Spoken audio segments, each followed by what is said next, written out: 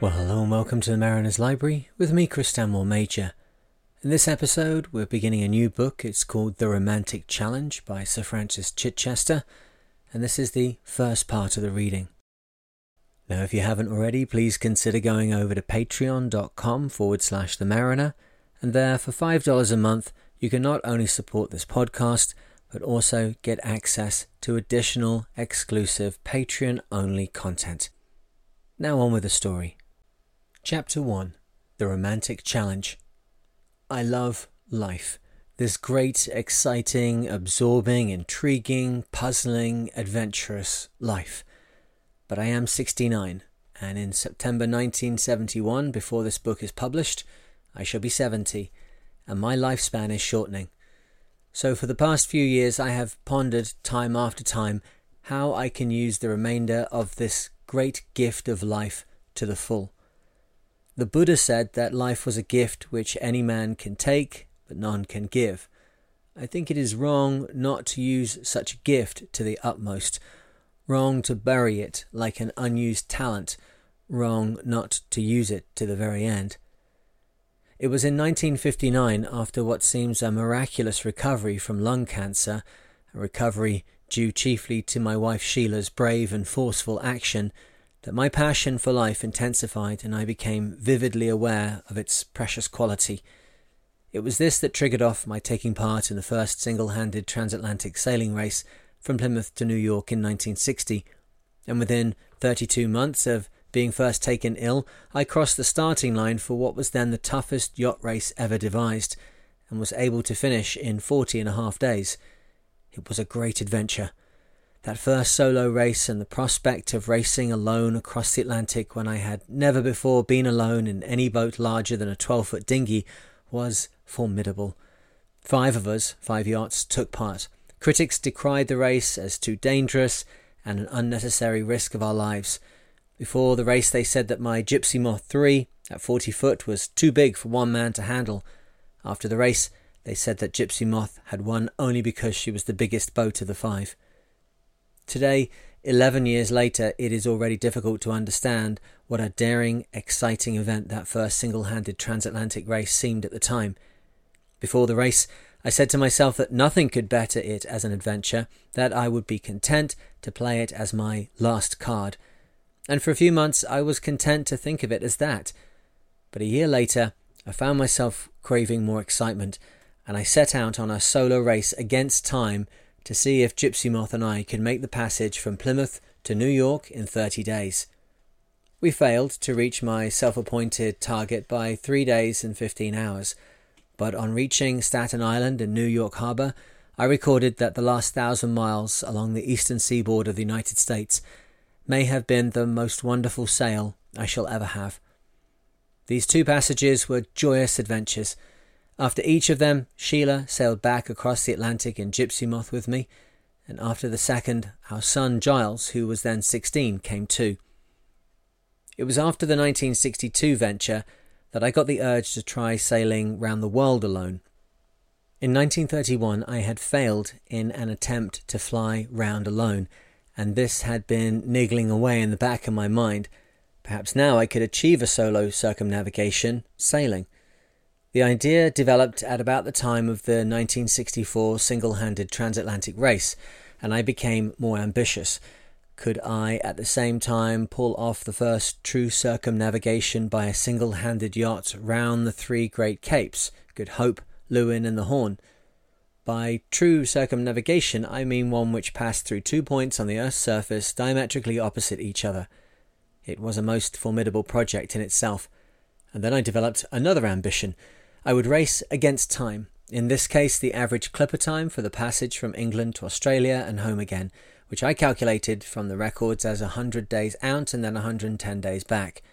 The voyage in Gypsy Moth 4 turned out to be another happy adventure, even though I failed in my race against the clippers. In fact, I passed Melbourne 99 days out from Plymouth, so I would have made the passage in 100 days if I had landed there instead of going on to Sydney. But I had my heart set on sailing into Sydney Harbour because most of my flying voyages had started or finished there, and that cost me another 7 days. Romantic notions have always proved expensive in one way or another, However, in compensation, I achieved a bonus in that this was the fastest true circumnavigation which has ever been made by a small craft, either with or without a crew. My life had hardly settled down again before the same old restlessness was nagging at me, and time was running on. How could I find one more satisfying venture? It would be difficult now to find a solo race or voyage with the thrilling romantic appeal of the first 1960 transatlantic solo race or the 66-67 circumnavigation. I looked back over my life to the projects or ventures which had been most satisfying and began to ask why and how they stood out from the rest. I tried to see if there was a pattern running through them which would lead me to a new and perhaps last project. The Tasman flight in 1931 was easily the greatest adventure of my life. The Tasman Sea between New Zealand and Australia is 2/3 the width of the Atlantic, and I set out to cross it to Australia in a Gypsy Moth seaplane which weighed 1,000 pounds and had a range of only 750 miles. The crossing was only possible for the little Moth if I could find and land on 2 islands on the way. The first, Norfolk Island, was the size of a cattle station. In order to find it without any radio aids, I had to rely on sun observations with a sextant. No one then had navigated only by sextant while flying alone, and this was over the sea. I had to devise a new system of navigation for the project, a system which has now become universally accepted as the Find the Island method. When the sun's altitude was at a certain height, I had to turn hard right and expect to find Norfolk Island an hour's flight away in the new direction. If my navigation was wrong and I missed the island, I was lost, for I had not enough fuel to return to New Zealand, the nearest land, and no means of getting help. The appeal of the Tasman venture was its untried newness, the demand on my brain to foresee and be prepared for the unknown snags, and then the excitement of staking everything on the success of my system. That turn to the right over the lonely sea after flying in a different direction for hours was perhaps the most difficult action I have ever had to force myself to take. The attraction and the satisfaction of my solo seaplane flight from Sydney to Japan in 1931 was that it had never been done before, and that I would have to reckon with a succession of unforeseeable difficulties and obstacles, coupled, of course, with the romantic appeal of flying over unexplored country and alighting the seaplane at ports and islands and lagoons where the few inhabitants had never seen an aeroplane before. The third venture, which stood out in my mind, was the solo flight from London to Sydney in the little Gypsy Moth in 1929. This was my first serious project and an entirely new sort of experience for me. Although the flight itself had already been made once solo by Bert Hinkler, I set out to beat his time. I failed through over-keenness and through making too big an effort which I was unable to sustain, but it was in the planning for the flight as well as in the flight itself that I first tasted the thrill of setting oneself in a race against time, a thrill which in my later years has become almost an obsession. And after these flights, the highlights among the adventures of my life came the circumnavigation and my first 2 solo transatlantic races. It seemed clear that there were common factors in all I had set out to do in the past. At the head of the list came the attraction of doing something that had never been done before, because of the appeal of the untried, the unknown, and the excitement, as on the Tasman flight. Beyond that, the adventure had to be a challenge to my mental as well as my physical capabilities. The hard physical slog has no appeal to me unless I am using my brain in active support before and during the event. Secondly, the attraction of a race, and because I am by preference a solo flyer and a solo yachtsman, I preferred a race against time, an unrelenting opponent, to one against other competitors. Speed seemed to hold a key. The distance from A to B on the Earth's surface is unalterable, and once man has travelled A to B, the journey is done, finished with. Nobody else can ever know the excitement of being the first. All a man can do is travel faster. It would have to be under sail. Flying was out of the question, and I have always been intrigued by yacht speed, where travelling at 8 knots under 10 miles an hour produces a sensation of speed that a jet aircraft can never match. In addition, there is to me as much difference between racing a yacht and cruising it as between riding in the Grand National and going for an afternoon ride in the New Forest. Ambling around the world in a good, sturdy, seaworthy but slow craft is in its way appealing and interesting. I very much hope to do it myself with Sheila one day. But speed? That demands a tricky, mettlesome steed. And going faster in a yacht than anyone has done before in the same conditions has a romantic appeal all on its own. In 1967, while sailing up through the Atlantic on the passage home from Sydney, Gypsy Moth 4 made a run of 1,408 miles in 8 days, 176 miles a day, which I believe was the fastest single-handed run that had then been made.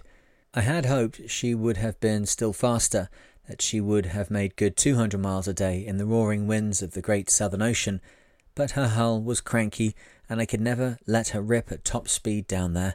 She would broach to, whipping round broadside to the waves and the wind as if daring them to lay her over on her beam, keel towards wind and waves, surfing on top of a 20-foot breaking sea, masts horizontal and pointing to the direction in which she was travelling at a speed I judged to be 30 knots. The mastheads had only to tip into the water of the trough ahead, and upside down and over she must go. Only once had I been able to let her go out at full speed, and that was when making the passage home through the North Atlantic, and I felt confident that no sea big enough and rogue enough to capsize her would build up in the 30-knot trade winds. So I drove her as hard as I could for 8 days and nights. She was so tender that she heeled readily to 45 degrees and sometimes to 60 degrees, while I reckoned that the average heel during those 8 days was 35. This may not seem much, but tilt your chair 35 degrees sideways, and you will see that it means a hellish, uncomfortable existence. I would dearly have liked to carry more sail, but when I did, Gypsy Moth 4 lay over on her beam and slowed down. So although in the wild run 200 miles a day was my secret ambition, I had to be content with an average of 176, exactly a knot less. 200 miles a day. If I could make such a 5-day run at 200 miles a day, 1,000 nautical miles in all, racing all the way. I became enchanted by the neatness, the rightness of this speed, 200 miles per day.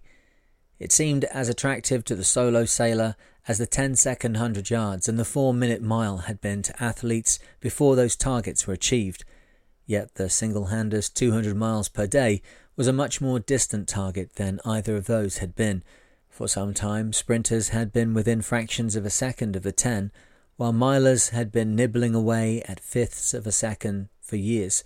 But no single-handed run had come anywhere near 200 miles a day. I believe, though I cannot be certain, that Gypsy Moth 4's 176 miles per day in 1967 was 25 miles per day faster than the previous solo fastest over 1,000 miles.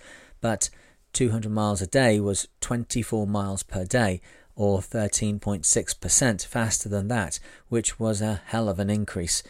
But what a grand target to shoot at.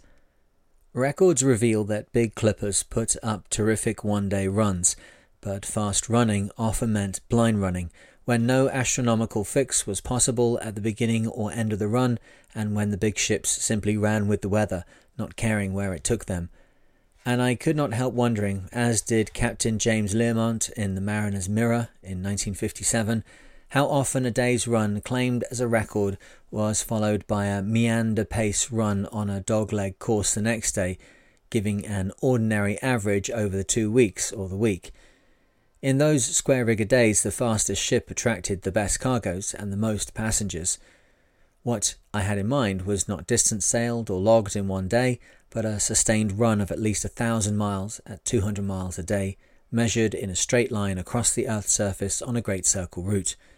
Author's note: in spite of the great clipper claims for a record single day's run, it was the comparatively small Cutty Sark which put up the fastest sustained run for clippers.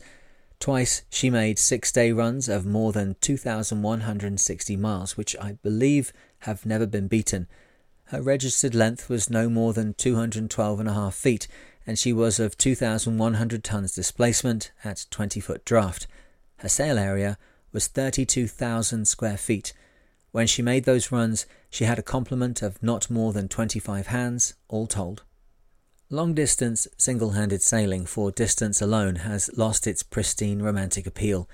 At almost any one time now, there must be several single-handed yachts on passage across the Atlantic, east to west or west to east. And who would have thought that 12 years ago? Even a single-handed circumnavigation can never again have the same attraction now that several have done it. But to go after speed records in a single-handed offshore sailing yacht was an entirely new conception in sailing and a challenge that appealed to me enormously. The more I thought about it, the more I became convinced that this would be the next and a continuing phase in sailing, and nothing that has happened since my return has made me change my mind. One of the problems of offshore yacht racing as a sport in which non-participants can take an interest is that the complicated handicapping systems mean that the final result of a race may not be known for hours, even days after the first yachts home have crossed the line, and the excitement of the race has already died down. The single-handed sailor has a natural handicap that keeps him near or at the same level as his fellows. In theory, the bigger boat is always the faster boat, so the single-hander wants to go for the biggest boat he can manage, but he has to manage her in all conditions. And if he is too ambitious, she will soon exhaust him to the point where he can no longer race her, and his smaller competitors will make up time against him. On the other hand, if he has a boat which is too easy to manage, she is probably too small, and a competitor with even a slightly bigger boat will probably beat him. In search of a speed record, a lot will depend on the wind and the sea, but even these will tend to even themselves out. 5 days hard racing in the roaring 40s might be too tough for a single-hander, while 5 days in the doldrums will not get him very far. I can foresee an intelligent search for point-to-point great circle stretches of ocean, giving distances of 1,000, 2,000, 3,000 or 4,000 miles with the best sailing conditions, and these becoming familiar, named courses along which the single-handers will set out to better the existing record. So this was the broad basis of the project I started scheming and planning for. It would need hard sailing and careful, constant navigation, an ideal combination from my point of view. It was a wonderful challenge, a romantic challenge with the added attraction that I would be out to break that 200 miles a day barrier for the single-hander not once, but over a sustained period of 5 days. Well, that's the end of the episode for today. I hope you're enjoying the story so far. Now, if you haven't already, please check out the other podcast, The Mariner. There's lots of seamanship advice there and stories from my life sailing, and we answer questions and go off on terrible tangents and things that seem to keep people that are interested in sailing quite entertained. That's The Mariner podcast. Of course, you can go to YouTube and pick out The Mariner there, and at the moment we're on board with the 40-foot Trimaran Spirit, sailing from Antigua to Bermuda and then on to New England. And all of this being made possible by the kind donations of sailors over on patreon.com/The Mariner. Well, that's all for today from the Mariner's Library. I look forward to speaking to you in the next one. Cheers.